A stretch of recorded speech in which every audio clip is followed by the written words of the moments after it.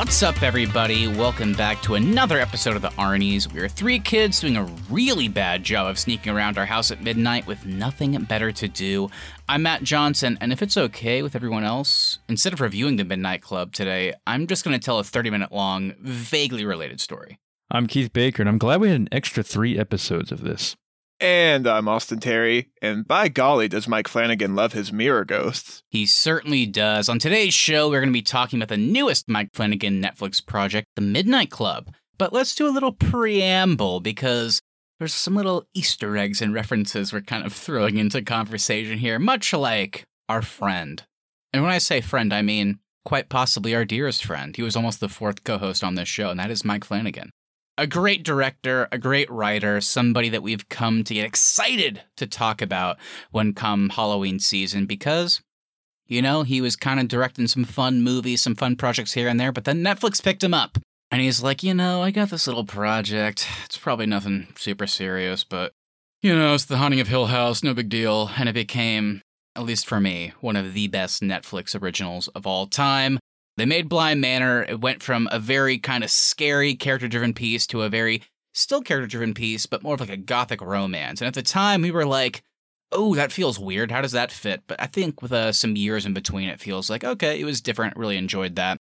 Mike Flanagan then's like, you know, I did these 2 bangers. No big deal. I've always wanted to tell this story about vampires on an island with religious freaks. Can I do that? They were like, sure. And that was Midnight Mass. And that came out last year. All 3 of us loved it.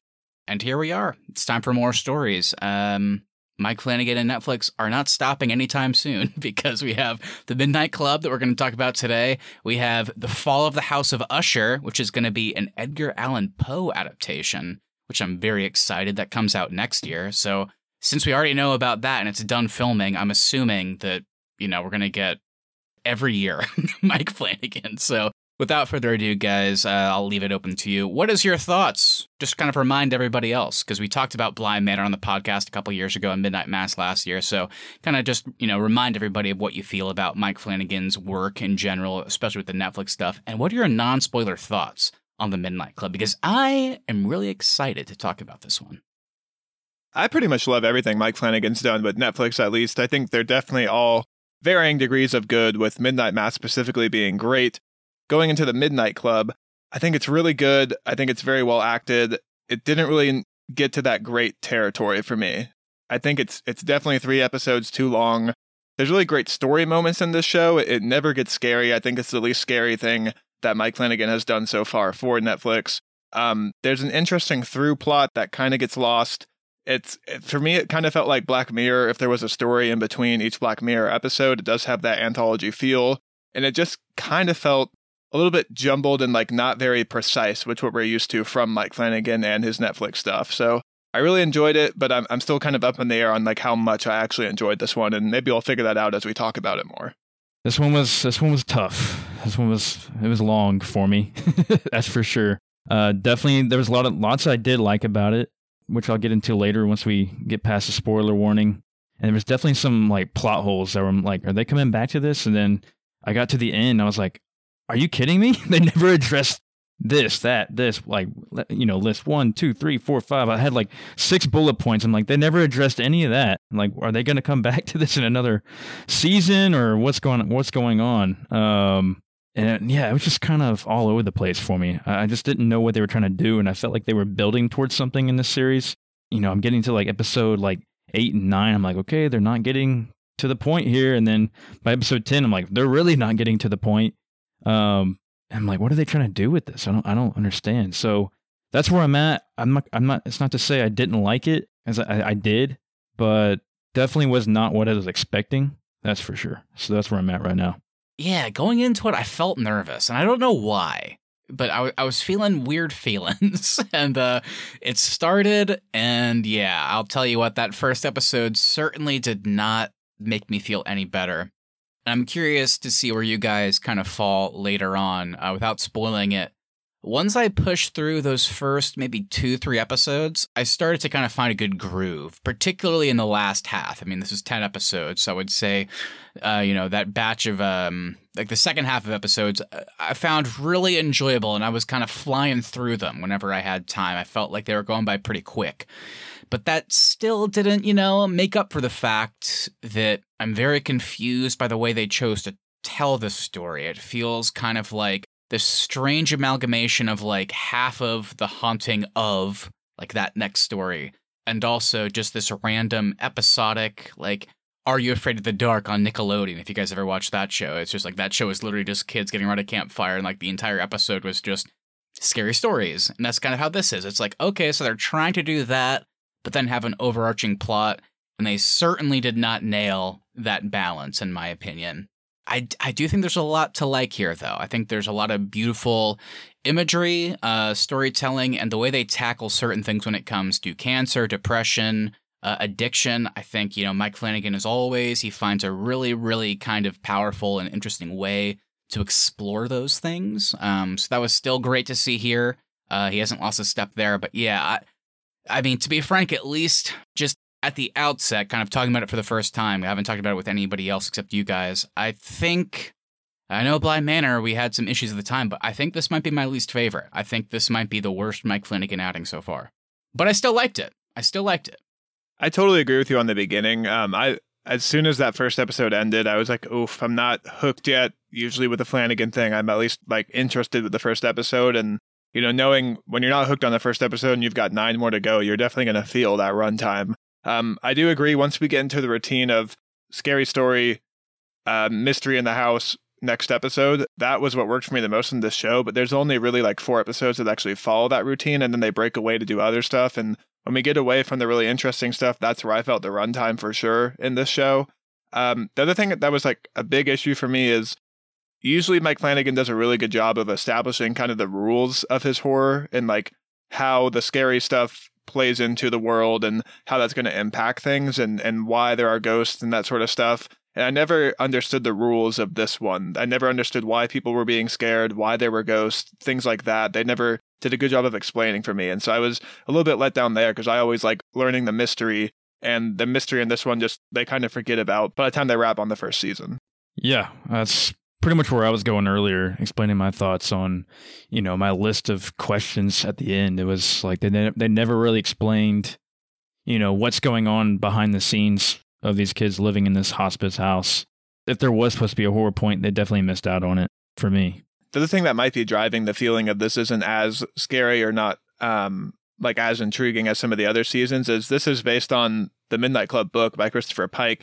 And that's actually a young adult series. And Mike Flanagan has said that this is supposed to be a young adult show. So it might just feel like slightly aged down than some of the other stuff he's done as well. Yeah, I think that's quite possible because his other stuff, Midnight Mass was an original work, but both The Haunting of Hill House and Bly Manor, those were based on, books as well. But maybe those books were a bit more for an older audience, so to speak. And yeah, I'm kind of with you, Austin. And I think I already mentioned it kind of inadvertently, but if you guys ever watched the Nickelodeon show, Are You Afraid of the Dark? That was a show that I watched as a kid that was literally just it started, kids would like walk out of the woods and they would sit around a campfire and tell a scary story. And like the entire episode was that story. And they've talked about how this is like the, so to speak, the grown-up version of that show, which is cool, but it's also tough when you try and do that. And my main issue is then you also try and have like this, through line through 10 episodes. So that's where it gets a little bit tricky. Sometimes it worked and sometimes it definitely didn't. Alrighty, well at this point, I guess we'll do like a final recommendation. We all love Mike Flanagan, so before we get into spoiler territory, just one final shout out from you guys. Is this still worth watching? Because if it was like a movie or something, maybe it'd be easier to recommend, but this is 10 full episodes, hour long. So just before we get into that spoiler zone, how are you guys feeling? Should everybody just watch his other stuff? Is this worth watching? Where are you at? I think it's worth watching. Some of the short stories are really good and really fun.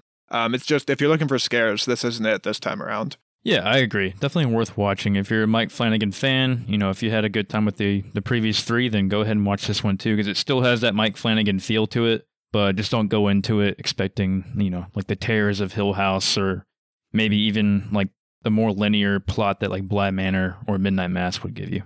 I agree. And that's kind of the fun thing is because I feel like whenever we talked about Bly Manor, we were like, you know what? This is a pretty good show. But if you want the scares of Hill House, be aware of that. We talked about Midnight Mass. We're like, oh my God, this show is incredible. but it's kind of different. So if you want the scares of Hill House, just know that going in, it's not super scary. I mean, Midnight Club's no different. I think, at this point, it just seems like Mike Flanagan and the team are like, you know what we want to do for Hill House. It's going to be scary as shit. But for the rest of it, we'll try and scare you, but it's not going to be to that level. And so that much I can appreciate. But yeah, just for like a last little recommendation, I still would recommend it. I still think it's good, especially that second half. I think was so much better than the first half, at least for me. Yeah, but that being said, I do think if you're somebody that is a Mike Flanagan fan, particularly his Netflix work, for me at least going into this conversation, it is my least favorite of the four. So just know that at the top. And I remember in our Midnight Mass episode, when we talked about the general premise of this show, I remember specifically saying, wow, I really hope if it's a ghost story show, he's going to commit to the scares. It's going to be really scary this time around. This wasn't it. This was not it. No. But, again, I don't know if he was going for it. So it's tough to critique, but I definitely hear what you're saying. So there's your recommendation from us. Take it as you will. But from this point on the show, we're going to be talking full spoilers. There's a lot to talk about. I'm very, very excited to get into the nitty gritty, whether it comes to the individual stories or the overarching plot. So, if you have not watched The Midnight Club over on Netflix, go check it out, and then come on back after you've watched it to get our thoughts. Or, if you're somebody that doesn't care, that's what we're trying to say these days, guys. Just stick with us. It's going to be a fun conversation. And don't worry, there is a ghost in a mirror, once again. Hell yeah, bro.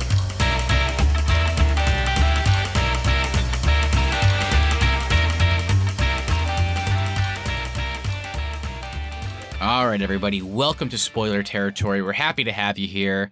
We're talking The Midnight Club. So, Austin and Keith, as always, start us off this section with some good cast and crew talk. And it's going to be a lot of names you've heard before, because Mike Flanagan is a true bro. He's a true friend, brother. And he works with all the same people, which I admire. And he's keeping Matt Saracen employed, which we can all greatly appreciate. You know what? Matt Saracen's on a hot streak, because he was good in this too. I'm going to say it. He's our starting quarterback, baby. 7. All right, so Midnight Mass, like we said, is of course created by Mike Flanagan, and this time he's joined by Leah Fong. Flanagan is known for all the Netflix stuff, The Haunting of Hill House, Bly Manor, Midnight Mass, and Fong worked on Hill House and Once Upon a Time. It's also directed by Flanagan with Michael Fimonari, Emmanuel Osei-Kufar Jr., Axel Carolyn, Viet Nguyen, and Morgan Beggs joining as well. And it's written by Flanagan and his usual crew for the Netflix shows. This time he wrote, along with co-creator Leah Fong, James Flanagan, Julia Bicknell, Ellen Gale, and Tanika Hodge. And our score for the show is composed by the Newton Brothers. They also worked on Dr. Sleep and Midnight Mass, and of course, based on Midnight Club by Christopher Pike.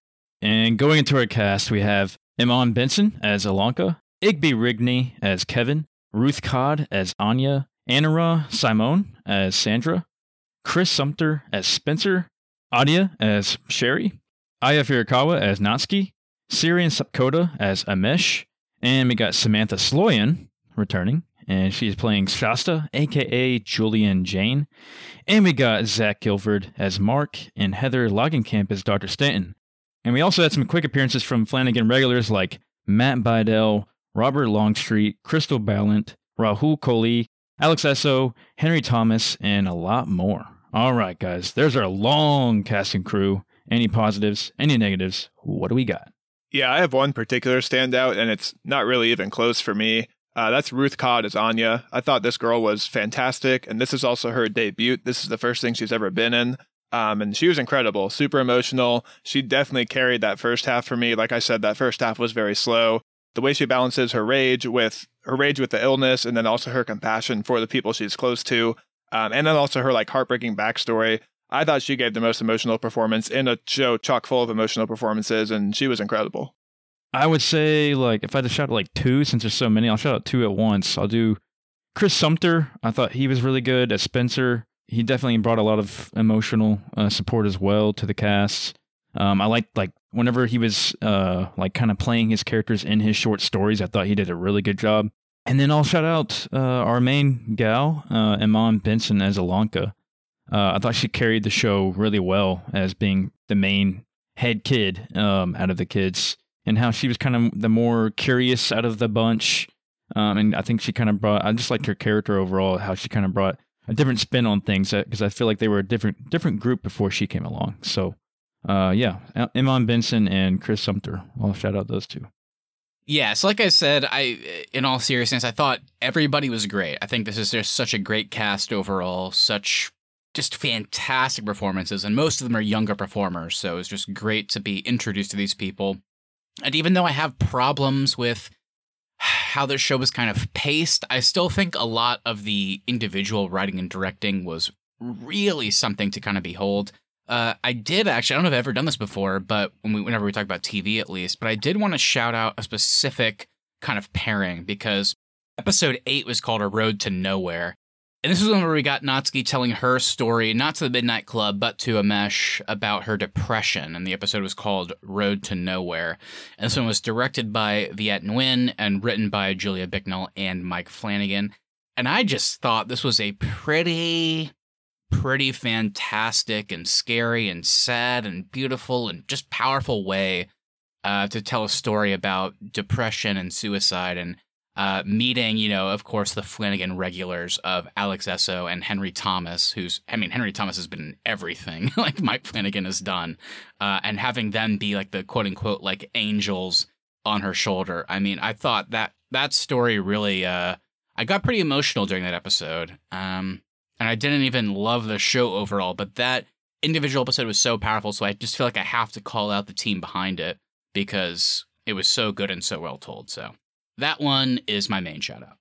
It had a really good mystery behind it too. I kept waiting to find out like why they were stuck in this loop. So that one was like, there's another story I liked more, but that episode I think was like the peak of the show for me. Yeah, same here. That's probably one of my favorites as well.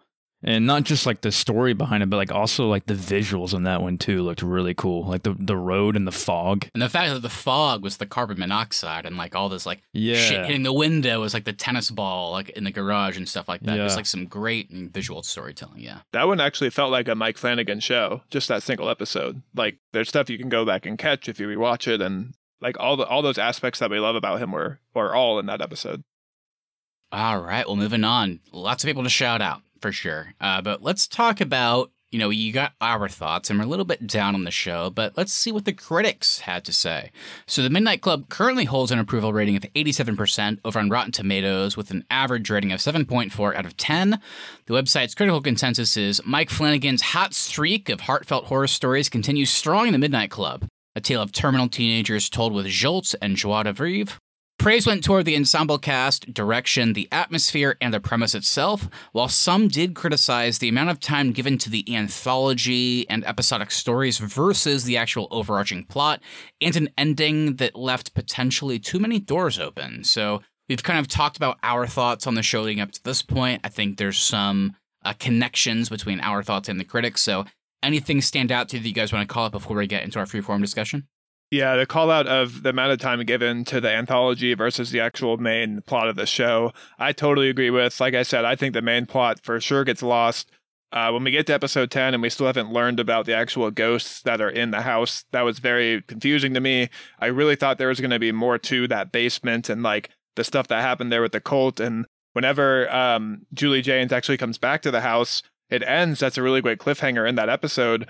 And then the next episode is just all wrapped up very quickly. So right when I was like expecting like, okay, here comes the scary stuff. Let's see where this goes for the rest of the show. They just did away with that so quickly. So I totally agree with that criticism. Yeah, I think I agree with that. We definitely got teased a couple of times with the basement stuff where we're like, yeah, you're thinking you're about to get something and it just gets yanked away yet again. I definitely am wondering about like the two old people that people keep seeing. Like, did they really wrap that up well? What was Julia's intentions? There's so many questions I have that got thrown to the wayside, like I said. And what they turned into a good story with the kids and their illnesses and all that, they did a good job with. But I feel like they're trying to tell something, in the background, but I don't know, they just didn't do it. Didn't do it for me. So the point where I'm still kind of stuck is just that it was so fascinating watching this show because I kind of knew going in that it was going to be the whole, like, most episodes would probably focus on one of the kids telling a story to the Midnight Club, right? Telling one of their supposed scary stories. And I was like, okay, that sounds cool. But in a lot of the episodes, the way it was presented, it was just like the episode starts, here's the story, and then quickly cut at the end to, kids walking down the hallway, and then, whoa, I'm back in the past, or, whoa, have you seen this picture? Like, this is a clue and stuff like that. And they were interesting clues at the time, but I don't know. I just don't think the show ever figured out that good balance of like, here are individual stories from the kids, and here's the overarching plot. And we'll get into it later, because I think there is a lot of really subtle and fascinating elements of the stories the kids were telling that kind of not adheres you to them, but it makes you understand the actual kid, right? Because a lot of the stories that the kids are telling are about, like, I guess, fictional versions of themselves, but they really do a good job of, like, helping you understand them more. So I love that stuff. I'm excited to talk about my favorite elements of that. But it's so funny reading like the Wikipedia, because I have the Wikipedia pulled up whenever we talk about stuff on an episode. And it's like, I'm looking at the 10 episode list, like the descriptions of the episodes. And each of them are like 3 sentences long. And it's all like the overarching plot. And then really quickly, I'm not even joking, it'll just, in each episode it says, and then Spencer tells his story to the Midnight Club. It's like even the people writing this didn't really care, because it doesn't influence the main plot too much. In some like small parts here and there it does, but certainly not enough by the end. I think the biggest issue is they set up, like in the opening of the show, that Ilonka is there to find a way to live, and she picked this place specifically. So they're establishing that mystery. And what we learn about the actual Brightcliff, like, home and stuff could just be one episode of the show. Like, we didn't learn enough about this mystery to fill a 10-episode show. A lot of it was filler with stuff that was very cool stories, but this isn't an anthology, it's a series. So a lot of this stuff I felt like should have tied together more, and it just, by the time we get to the 10th episode, it felt like a lot of wasted time. All right, well, you know, I feel like we're kind of we're jumping into a lot of things real quick here. I think it's because we're passionate about, you know, Flanagan stuff, and I don't know how you guys feel. I feel like we want to like this one more than we actually did. So I think we're trying to kind of rationalize maybe why we didn't and how we could more, which isn't always a terrible thing. But I think that's probably a good time to bring in our freeform discussion. This is just the part of the show where, you know, we just pulled up a Google Doc. We each wrote down some points that were something that we felt needed to be talked about more in depth with this show. I'll start us off as usual, just with a general kind of opening. Is there anything kind of stand out about this show that you think needs to be said as kind of like a good general opening point that we haven't gotten to yet? Is there something that you're still kind of itching to say that we haven't mentioned? Yeah, let's talk about the house itself. So the Brightcliff Estate is a place where right now it's a hospice for terminally ill kids can go to live out their final days. But then it also has this dark history. And the dark history is what I wanted to learn a lot more about in this show. And every time we get a new reveal with the hourglass, finding the book, finding the basement, all that stuff, it felt like, okay, here's where the show is really going to pick up now. And we're going to get that really interesting mystery. And then we never kind of really got there, at least for me. So I want to know just in general, what were you guys most interested in learning about the house? And then what parts of like the house stuff did you like, and what did you want more of? You know, it's weird because even though I didn't love the show, I feel like I loved a lot about the house and the reveals themselves. Getting to kind of figure out more rooms, and then the basement, and then there's this hourglass. What is this hourglass? Like, it's showing up in random pictures, and it's in the elevator. It can't be just like for show, right? And then there's a whole book about it. And then we meet other characters, and they have tattoos of it.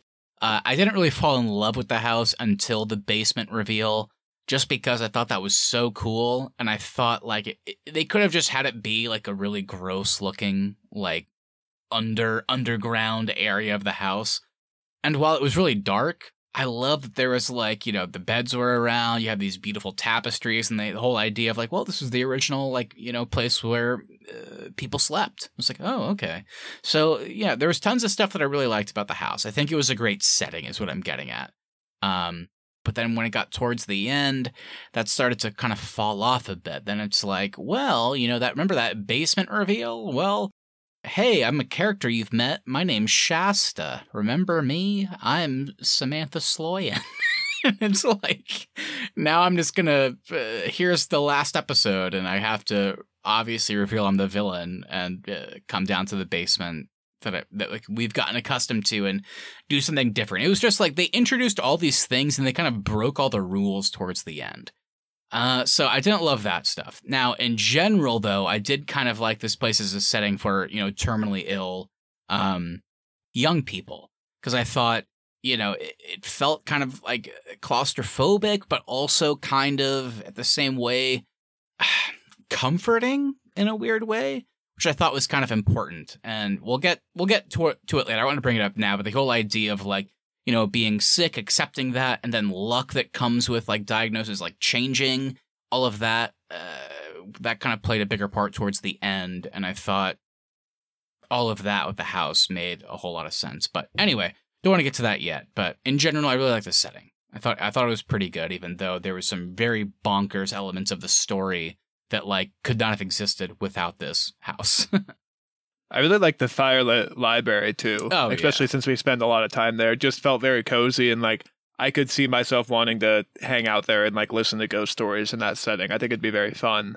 I did like the history of the house. Just for me, there wasn't enough of it, especially when they revealed there used to be this cult that operated there, but then there's like another character that says, oh, there was even somebody before the cult and they were worse, and that didn't go anywhere. And I was like, wow, what does that mean? It was a lot of like really interesting teases that just never paid off. And so it was like constantly like, oh, I'm intrigued again. And then realizing we're not going to get those answers was just a letdown by the time we finished. Yeah. And because they didn't jump into any of those points, the house itself didn't really feel all that creepy to me. Like you said, Matt, it actually had kind of a comfortable feeling. Like it looks like, okay, maybe that's not a bad place for these terminally ill kids to go. I mean, their rooms and their beds looked like comfy. They weren't like in hospital rooms, So it looks like they were, to me, it seemed like a good place to go if you had that going, if you had that terminal illness going on.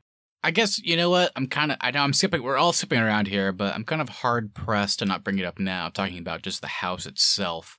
I guess with the Mike Flanagan stuff, with this being his fourth Netflix project, his series, I guess, so to speak, I've just gotten used to the whole miniseries vibe. It was very surprising and kind of underwhelming. But whenever, Austin, you were talking about how, like, with the history of the house, like, there was some interesting stuff there, but then it got immediately uninteresting, and I agree with you, because it just felt like they forgot about it or just didn't care to elaborate.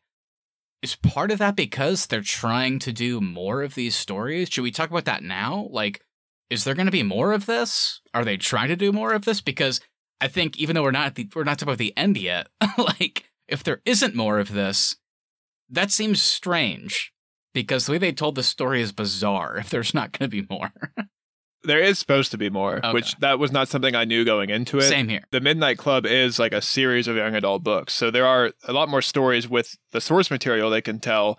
And then too, Mike Flanagan has said that he wants to do a season 2, but he's waiting on Netflix to greenlight it. So they wrote this with the intention of there being a second season. Once Netflix sees the performance from how well it does on streaming, then they'll give him like the go ahead to do that or not. Okay, good to know. Because I went in the same way. I just went in expecting this was going to be a one and done, another Flanagan, like a mini series, and whenever it ended with like open-ended stuff, I was kind of surprised for the first time. So I don't want to hold that against the show. So I wanted to kind of get it out of the way now, because I didn't really know that. Mike Flanagan also had a weird statement of saying even if there's not a season 2, we will still get answers to our questions, which I don't know how we'll get those answers without a season 2. It seems vaguely threatening. He's just going to post on his Instagram, I guess. I guess so. Hey, here's some pictures. He just leaks the script for season 2. Well, here you guys go if you want to read it. So I guess since we are bouncing around, I mean, the short stories are pretty key in this show. My favorite was See You Later, which is Ahmed's story, the sci-fi one with the game that has like kind of world ending. It's got Rahul Kohli in it. I really like that sci-fi twist. I like the like kind of time travel aspect of it too. I did not think we would get like a really cool sci-fi story in this show. So that was new and like exciting for me. That held my interest, I think, the most out of all the short stories. I would say probably Kevin's Hammer Murderer short story was pretty cool. The 3-parter. Yeah, and also the one they gave the most time to. But yeah, very cool. The silent screaming, I thought, was like pretty unnerving in that story too. Yeah, I kind of hated that story, but I came around to it at the end. I was like, why the hell are we getting so much? Like, why is Kevin's story getting the most like parts of anybody else? Because this story doesn't seem to be telling me anything. And And then the element towards the end of it's been passed down to me. And I felt like they were talking about the element of like cancer and kind of like your predispositions and like that kind of stuff being passed down to you and stuff like that. And how Kevin as a character, like, he has a great girlfriend, right? Somebody that clearly loves him and is supporting him, but he still feels like at the end of the day that he should break up with her because there's somebody else to pursue. And also he doesn't want to, have her deal with that. And I thought a lot of his story towards the end kind of made that clear. Maybe the people that he was killing in those stories, it was kind of like a metaphor, so to speak, of people that he was trying to, relieve of having to deal with his diagnosis in the real world. Obviously, it's a story. It's not all real, but just that one was a weird one for me because I was like, what the fuck is the point of this 3-part serial killer story? But then at the end, I was like, oh shit, they're kind of commenting on that element of cancer affecting other people, not just you, and as the person that has it. And then kind of that genetic predisposition. I was like, okay, this is really, this is coming together. It's sad, it's fucked up, and it kind of got powerful towards the end. So I enjoyed that too. I also like the element of that story of Kevin in real life as a people pleaser, and he wants to make everybody happy, and he feels like if he can't make people happy, then he's hurting them, so he should just kind of be off on his own. And so I like that in the serial killer story, he thinks the best solution there is to lock that person away to keep him from hurting anybody else. I will say the worst short story by far for me was Give Me a Kiss, which was the black and white detective story. That was the episode where I found myself like looking up and going, oh, I'm actually really not enjoying this show right now. I appreciated it because it was Sandra's kind of pseudo-apology to Spencer for her commentary. So she created kind of this weird, big, grandiose story. But it is still a story from the perspective of somebody that is so bought into Catholicism and doesn't understand somebody that might be gay. But she's trying. So there's parts of the story that you can see that. So I appreciated it. But that kind of goes back to the original criticism, Austin. It's like, I really love the moment they have after that story is told. And I really appreciate Sandra for telling that story. It's just, did the story need to be 40 minutes of that episode? And I don't know if it needed to be. It just, I feel like they could have cut some stuff out, paced it better, just edited it better. Because I loved the ending of it, but I didn't really love much of the story itself. And that's the problem with a lot of these episodes. I kind of feel that way about Kevin's story, to be honest. Like, I like this story a lot, but that one could have been condensed to a 35 minutes. It didn't need to be a 3-parter. I did like how every time it ended, though, he was like, stay alive if you want to hear more. I love the ending of it. I love that part, yeah. Whenever he finished that in the last episode, then he was like, but Ilonka, what about your story? And I was like, I forgot Ilonka was telling a story. I forgot about the whole witch, as they called it, storyline. But okay, I guess we'll do a few minutes of that, and it was not very good. So it's not technically a story, but I guess with the way like the show works, we could call out episode 7, which was called Anya, and that's the episode that starts with Anya in that weird kind of a alternate reality, so to speak, where the ritual worked, and she is kind of living her life after getting out, and everybody else, all of her other friends have died. And then it kind of comes to light later that is just this fantasy that her friends have crafted and are kind of communicating with her through the intercom as she's dying. So not technically a Midnight Club story, but I thought very, beautiful in its own right. It was very well put together, but once again with that one, for me, my favorite part was the end of the story when we see them all grow old together. Also a bit predictable. Oh, for sure.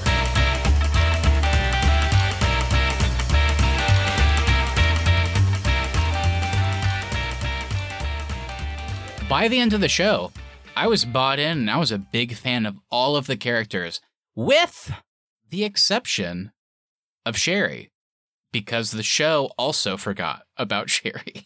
She had some incredible moments in this show, maybe some of the best, with like getting the wig for Ilonka. That was awesome. It just felt weird, the whole Midnight Club aspect, and like everybody gets a story. And then Sherry just sits there in episode 1 and is like, I'm still working on mine. And then episode 10 ends and like we haven't heard from her. So I guess in season 2 we'll get more. But I like that character. She had some great moments, but she just felt like such an odd one out compared to the rest of the cast because of that. I agree too that she was the odd one out, but I was actually going to say Sherry was the one I think I warmed to the most. Ooh. I thought she was very quirky and funny by the time it ended.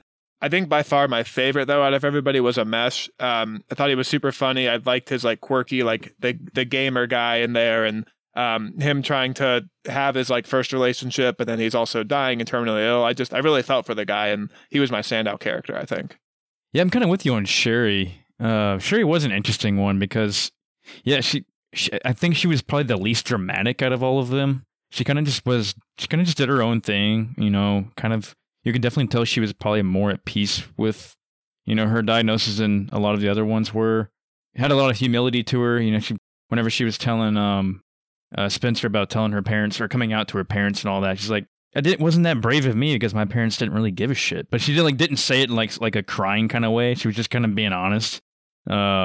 Yeah, she definitely felt like the odd one out because of how like just happy she was. So yeah, I kind of forgot about her sometimes. I'm like, oh yeah, I forget she's in this. That's what I mean, I guess. I just like, she was the one that I forgot about. But also kind of the flip side is because of that, Keith, that made me really appreciate like Spencer's like later in the show relationship with her, particularly when it came to his family coming to visit. And it was the first time that she kind of participated in Family Day. Thought that was an incredible moment. I think Spencer, he became such a great vector for a lot of the characters. I just love seeing his interactions with everybody. Like a very happy-go-lucky character, very optimistic. But then whenever he wasn't, and you realize that he has way more going on, and even if he wasn't dying of cancer, he'd be dying of AIDS, like, it's like, oh man, there's a lot more to this character than I thought. And his interactions with Zach Gilford and like later that community that he's introduced to, and then just his family and everything. I mean, what a phenomenal character. I thought he was great. And even Sandra, like we mentioned earlier with her story that we didn't like with her noir story, their relationship became quite easy to root for, you know, as being people that are from very far opposites in terms of beliefs, but they were able to kind of find common ground, and that was really cool. So yeah, great character. Loved how he kind of interacted with everybody. All right, so we've had like a really, I think, in-depth conversation about the individual stories that the Midnight Club were telling. I think a lot of them were very good. A lot of them maybe mixed or whatever, but eventually they found a good way towards the end. But I want to talk about something that hit me a few episodes in. It sounds like, based on our original thoughts, even in the non-spoiler section, you guys feel the same way. But how did you feel when you kind of realized, maybe like 3-4 episodes in, that they were going to continue telling these like episode by episode stories, but there was still this kind of through line, right? Like, when did it hit you that maybe you weren't getting what you wanted, if that makes sense? Like, at any point were you disappointed that this was kind of an episodic show in that sense, but they were still trying to tell this, you know, story by episode, like, oh, here's the picture, oh, here's the hourglass, here's the elevator button, here's the Dewey Decimal System thing that we just figured out. Like, was that enough for you by episode, or did you need more? Like, was the balance off? That's what I kind of want to know. Yeah, where I realized the balance was really off was actually episode 4, which is that detective story. It's Give Me a Kiss. And the reason for that is one, like I said, I really didn't like that story, and that was the entire episode. But 2, we're coming off of episode 3, which is The Wicked Heart. And that's where we first discover the basement. And we realize that Alanka is on to something with the symbols. She finds the hourglass button in the elevator that takes her down. And that's a huge reveal at the end of that episode. But then what ends up happening is all the kids come down, they check it out, and they're like, oh yeah, it's a basement. And then they go back upstairs and tell another short story. So that's when I was like, oh, the balance is really off here, because I felt like a lot of that episode should have been more so dedicated to the mystery, because we're coming off of a huge reveal in the prior episode. Did we need a story from every person? Because maybe the other half of the show could have been fleshing out the whole haunted house, the cults, and all that kind of stuff. All the stuff that was going on in the background that we didn't get. And doesn't it kind of feel like naturally, like, it's great at the beginning when they're meeting and telling stories, it's a fun element, but just like, if you're a character in this show and you realize everyone is seeing a shadow or a ghost or something, don't you think at some point it would more naturally shift to, we're not going to sit at midnight and tell stories every night anymore. We're going to get up at midnight and investigate what the hell's going on in this house that we're sleeping in, and all this creepy stuff keeps happening. That's what I was hoping for. I thought the short stories were cool, but it's like, did they need to be 30 minutes each from every character? Like, still have the short stories, but have them maybe like 10 minutes of an episode. And then, like you said, Austin, now they're meeting up to be like, okay, I went to the library and I found this book that connected to this person that was here in the 1930s. And, like, they're doing more of like a mystery kind of thing, trying to, flesh out what's going on in the house and what the history has to do with them seeing these visions now. That would have been really cool. That's what I was hoping for. If you're going to do that, just pay it off. Like, I'm fine to hear these stories episode to episode as long as there's like a great payoff. But the sad truth was all the stuff that you guys are talking about, like all these little hints, all these little bits and pieces they were giving us were not resolved at the end. Like, whenever Ilonka goes to the Harry Potter world, as I call it, which is basically just her traveling back to, like the 60s or whatever it is in this case, she does it multiple times. And then she also, sees multiple ghosts, and then Kevin's there, and it's like, oh, what does that mean? And the end of the show doesn't tell us. All we see is a photo of the two ghosts that they're seeing. Yeah, it goes back to what you were saying, Keith, at the beginning. Like, the ghosts that she's seeing are the people that built the house. So we see that very briefly in a photo. And then it cuts to Dr. Stanton pulling off a wig, implying that maybe she's sick as well. And then she has the hourglass on her, so she's also part of the cult, I guess. And it's like, wow, I don't care. And I'm assuming what that's implying with Dr. Stanton is she's doing what Shasta was trying to do, which is all these kids are dying around her and she's absorbing their life to stay alive. That's what I was kind of thinking too. It's like, okay, maybe this isn't something where they're getting cured. Yeah, they tie Julia Jane's thing with Sandra and the idea that Dr. Stanton, who I guess may be a villain, maybe not, I don't know. But the point being, it kind of still stands that there's something different between, like, hoping for something to change with your diagnosis, like, whether it be through prayer, like somebody like Sandra, or just belief or hope, it doesn't really matter. And then luck. And I really like that they talked about that in the show. And it's clearly on purpose that after doing this ritual that was supposed to save Anya, like, the person that got quote-unquote saved was Sandra. The only person out of the Midnight Club that didn't believe in what they were doing. And they really liked when later they were like, yeah, she was just misdiagnosed. And then Dr. Stanton's like, yeah, Julia Jane, she thought like there was some magic going on, but there wasn't magic. She just was misdiagnosed, or she got lucky, lost a terminal diagnosis, but then for whatever reason, she couldn't accept that she was lucky, and then just kept trying to fight to, keep the status that she had. So then whenever Austin was like, yeah, she keeps getting sick, she's doing all these crazy rituals and stuff. And I just saw I kept seeing through that. Like, it just, like, that's another thing that Austin mentioned at the top. Is like, it was so predictable. I never believed that Samantha Sloyan, sorry, that you were somebody I should be rooting for over here. Well, it's honestly comical, because when they first meet in the woods and she goes, hi, I'm Shasta. In my head, I was like, oh, don't you mean Julia Jane? Because it's very obvious where this is headed. Exactly. And then whenever she finds the 6-digit number in the painting, and she's like, oh, it can't be a birthday. What is it? And I'm like, you love books. It's the Dewey Decimal System. Go find it. You're clearly not a bright girl. They keep calling her that. Hey, bright girl. Hey, bright girl. What did you guys think of the rituals in general? Because I thought where this was headed was they were going to do this ritual and they were going to summon something, or like it was going to get scary. And that, once again, did not happen. Yeah, I guess just real quick to follow up on my last point. I liked that the ultimate ending was just that the ritual didn't work. And whenever we're looking back in the past with Julia Jane, she just got lucky with something else. She thought the ritual worked, but it didn't.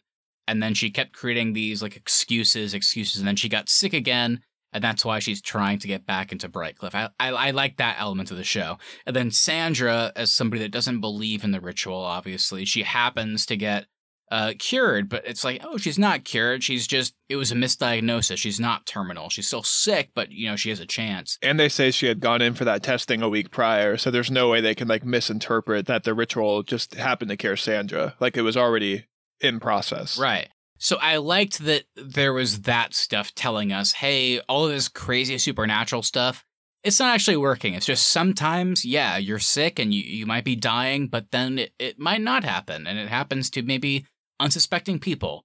So I like that element of it, but I want to keep talking about kind of that supernatural fact, like Austin, you said. I mean, were you guys hoping that something would get scary or something would come in? I mean, whenever, at least I can speak from my perspective in that Anya episode, whenever they're doing the ritual and that shadow monster kind of peers down at the end and tries to grab her, I was like, oh shit, maybe there is something to this. Maybe the ritual is actually summoning something, or there's at least something evil following them. I didn't really know. So by the end, it seems like it's just, cancer. But in this case, maybe there is maybe they could have done something different. I don't know. I'm still kind of trying to figure that out if I would have preferred a supernatural element.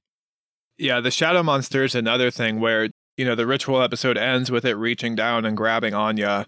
And then the next episode opens with the full Anya-centric episode, which in a vacuum is a great episode. But coming off of a prior episode where I'm excited to see what the scary thing is going to be that's happening, that was another weird letdown for me of we're finally right on the cusp of getting some sort of mystery or scary monster or something, and then we pull back again and do something more in line with the short story element. And I guess they made it pretty apparent that the kids who were seeing these visions of the monsters and all that in the house were the ones who who are the ones who believed in the rituals the most, I guess. I think the shadow one's a little different. I think the kids seeing the shadow monster are the ones who are about to die, because they say the prior roommate saw the shadow, then Tristan saw the shadow, and then Anya saw the shadow, and all three of them are the ones that died in the show. And then Amesh in the last episode, he has that great, really sad scene where he's sitting with Natsuki in the bed, and he's saying that his vision's starting to go, and he can't see his peripherals, but he talks about the shadow. So you could attribute that to just being, well, that happens with somebody with your type of cancer, which it seems like that's what she's trying to say. But, if you're trying to buy into, maybe what Mike Flanagan's trying to sell us, maybe he's, the next one to die based on that information in the last episode. So, yeah, hard to tell. And they say with his disease, once your vision goes, the end is pretty close. So it would also make sense he might be seeing the shadow monster. Right. Which Mike Flanagan never wants his monsters to actually be scary. He wants it to be trauma. So exactly, if the big scary thing in the show is just trauma of someone about to die, then that would also track for Mike Flanagan's prior stuff. Yeah, and that kind of all ties into the, his monsters, this old man that Kevin talks about, and the older woman that we see so many times with Ilonka, and she says, I'm hungry. And it turns out they are the people that built the house, but we don't find anything about them. It's to your point about, Austin, what Mike Flanagan strives for with his monsters. Is there something that we missed here? I think maybe you could argue there's something with Kevin and the older woman, because it's very weird that Ilonka went down to the basement when the older woman was crying and put her hand on her shoulder, and then Kevin's like, whoa, and then he turns around. Why the hell are they connected? That seems very weird. Other than that, though, what are we missing here? What are the point of these monsters? Mike, like you said, Mike Flanagan, the monsters usually represent trauma, but we don't know what these represent yet, because maybe there's going to be a season 2. It's odd that in 10 episodes that were hour long, we didn't get anything from these. They just kind of popped up and did jump scares every now and then. I think honestly they're just trying to leave room for a season 2. That's why I think we didn't learn a lot about these creatures. With the whole Kevin angle, I thought for sure we were going to learn more about him sleepwalking and waking up in the basement every night.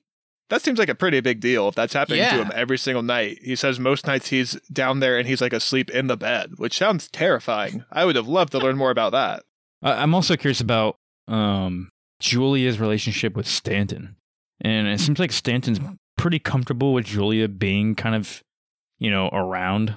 She's like, oh yeah, she's been arrested 3 times for trespassing. Right. That's an important line, I think, yeah. Yeah, it's is she doing that shit every time? Is she bringing kids down there to try to cure them? Is she trying to convince people that she can cure them? Is she bringing some of her good humor company coworkers down there to poison them and collect their souls and all that? So what's happened the past 3 times that she's been arrested?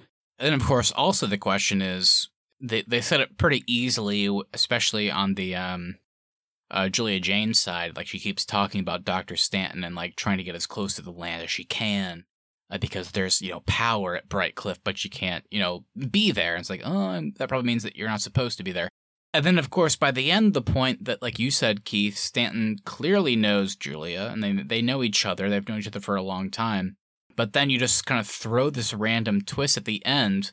And by the end, I mean literally the last shot is that Stanton has the same tattoo, like the 5 goddess or the cult tattoo, whatever you want to call it. So they both share that.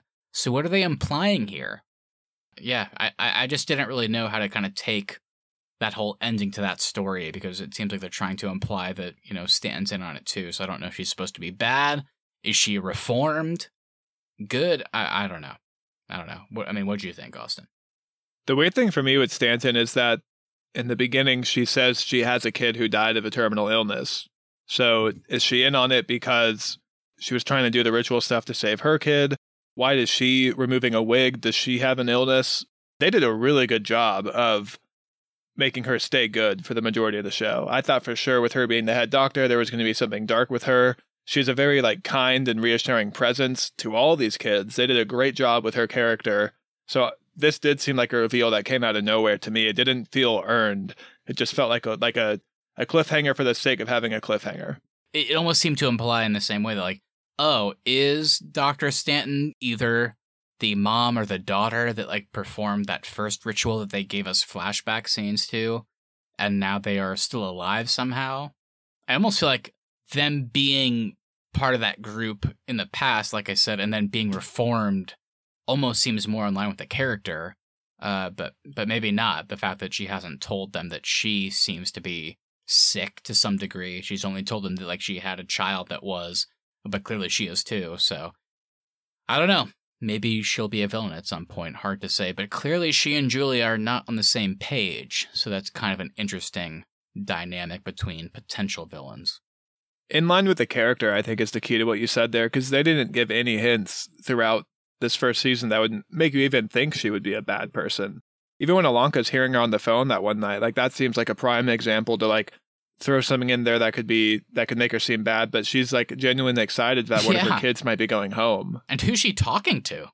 Yeah, that's the other thing, is I want to know who she's on the phone with too. Yeah, that's a good point. I really want to hope that she's good and that she's up to something, because she has the hourglass and she maybe was involved with the same kind of black magic that Julia was involved in, but she's using it for good instead of evil, and maybe figure out a way to maybe heal, like, one kid, like, at a time, like every decade or so. Maybe, maybe not that it was Sandra, because like y'all said, Sandra's test was done, before the ritual, but I don't know, maybe she is trying to do something good. So I guess, like, Austin, you were the one that mentioned that, Mike Flanagan and the team might be trying to do not only season 2, but just ongoing stories. But I don't know. Like, I mean, is there anything that we immediately hope to see? Like, do we want to see, like, all of the cast return and then maybe, I guess, introduce new kids as potentially they pass away? I know that's kind of a dark thing, but is that what you kind of expect this show to be? Just to continue to be maybe like a 10-episode season? Most of it is, these episodic stories, and then they kind of, like, slowly continue the overarching story of, like, the older ghosts and the 1960s plot and who the hell Dr. Stanton is. Is that what we're in for? Or I don't know. Maybe it's a long form thing. I don't know. I was actually surprised we didn't get a new kid this season. It just seemed like with the nature of the show, you would get a new kid. Because, I mean, they even say, like, kids are coming in and out of this place all the time. There's always new faces at the Midnight Club table. I thought we would get one this season. I think next season we will get some new characters. Really what I'm just looking for is more of a balance between the overarching plot and the short stories. And if short stories are going to occupy more of the time in the show, then make the short stories scarier. Because I come to these shows, they release them during the Halloween season. I want to be scared in these shows, and I really wasn't scared from this one. I'm kind of with you, Austin. These come around every Halloween time or so, and you're always expecting, some scares and some horror.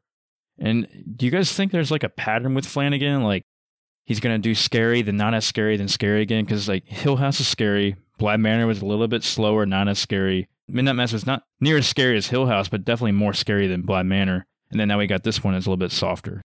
I'm so curious to see a trailer for The Fall of the House of Usher, because I really want to know what the vibe of that show is going to be, because it's Edgar Allan Poe stories, which makes me think it might be more in line with the way this show is, if it's a lot more short stories. We'll see. I mean, at this point, we're this many Flanagan projects in where I'm not going to repeat what I've said in the past. Like, I hope the next one's scary, because I've said that like 3 years in a row. I am, I've read some Edgar Allan Poe. I have not read The Fall of the House of Usher. It seems like the general populace, it's kind of a bit more of like a under maybe appreciated work. All I can really see is like somebody comes to visit his old friend Roderick Usher to cheer him up, and the narrator finds the house and Roderick to be depressing and cheerless. And as the story goes on, the narrator becomes less mentally healthy and more detached from reality, like his friend. So it seems to be dealing with madness and kind of fucked up stuff like that. Mark Hamill, he is in the show. So Mike Flanagan is bringing in Luke Skywalker. So something to think about. The Flaniverse is colliding with the Star Wars universe. Flaniverse. I think I've kind of alluded to it. After talking about it, maybe I've kind of shifted a little bit, so we'll see. But let's go ahead and make it official, guys. The Haunting of Hill House, The Haunting of Bly Manor, Midnight Mass, and now The Midnight Club. How would you rank these 4 Mike Flanagan Netflix projects? I would go Midnight Mass, Hill House, Bly Manor, and then Midnight Club. Yeah, I think I'm going to go Hill House, Midnight Mass, Bly Manor, Midnight Club. Hill House is number 1, Midnight Mass. You know what? Maybe I'm crazy, but I just enjoyed, even though it didn't pay off, I enjoyed the second half of just watching Midnight Club so much. More than the first, at least. I think I'm going to put that as number 3, and then Bly Manor is 4. I haven't rewatched Bly Manor, but I remember when I watched that was a bit more of a slog than this one for me personally. So I think I'll do that for now. You could probably put them equal, I think, in my mind, but I think Bly Manor, I just enjoyed the setting and like the tone more than Midnight Club. That's fair. All right. Well, before we close out, that was a fun talk, but it is officially time for the Arnie's Podcast Awards. So this is the part of our show where we just pick something. Can't be positive, can't be negative, can be something anywhere in between. It's just something that we think deserves specific praise. So, Austin and Keith, what do you guys want to give a specific award to here? Yeah, I'm going to give the drink I didn't know existed but never want to drink award, and that's going to be to Shasta's Bile Tea. That sounds disgusting, and I never want to consume that in my body. Hey man, you're a little low on your brown bile. You might want to go pick up some good humor tea. I got one. You know what? It's not particularly interesting, but I'm giving the biggest bitch award to Spencer's mom. She's a fucking bitch. I don't care that she came to family day. She looked like she wanted to vomit like the second she walked in the door. I hope she dies like super soon, even if it's in a car accident. I just hope she dies. She's a bitch. Like, fuck you. There's your award. I hope she dies the same death that Bev Keane did in Midnight Mass. With her head buried in the sand as she's killed by a vampiric curse. That's a fair death. A fair death. I'm going to give the best non-musician award goes to, what's his name? Freedom Jack. That's a good one. How dare you forget his name, Keith? Freedom Jack. That's my favorite musician. I liked whenever Natsuki was like, "Are you guys in a rock band?" And he was like, "No, we are a rock band." That was pretty cool. I would steal a case of beer from a gas station with him. I can relate to that, actually. I don't want to elaborate, but I can relate to it. So thank you, everybody, so much for listening. If you enjoyed this episode, make sure you hit that follow button so you never miss our upcoming content. Also, if you wouldn't mind sharing us with a friend, we really would appreciate that so we can continue to grow our show. Please leave us reviews as well. Even if you want to write anything, leaving us a 5-star review over on Apple Podcasts, Spotify, or wherever you get your podcasts really does help us out. At The Arnie's is our social, and the Arnie's.media is the website. We'll be back on Tuesday for what will be our best podcast of the year, our review of Halloween Ends. We loved Halloween 2018 and absolutely wanted to bash our fucking heads in whenever we were watching Halloween Kills. Will they get back to what made 2018 great? Or will the kills trend continue? I'm not excited to watch this movie. The trailers have made me really uncomfortable because they're so bad.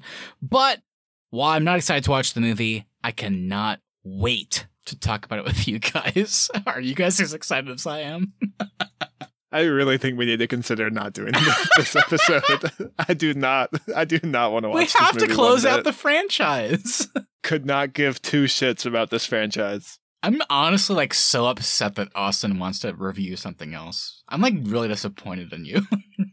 I don't want to watch the movie. I don't either. But we'll have so many fun laughs when we watch it.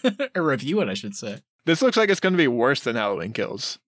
It does look like that, but maybe it'll surprise us. I hope it is. I'll tell you what, maybe Halloween Ends will be bad, but it probably won't be worse than One Missed Call, which we talked about on our Halloween bracket. Let the audience know about that, because that was a fun episode. Yes, so last week we put out our third annual Halloween bracket.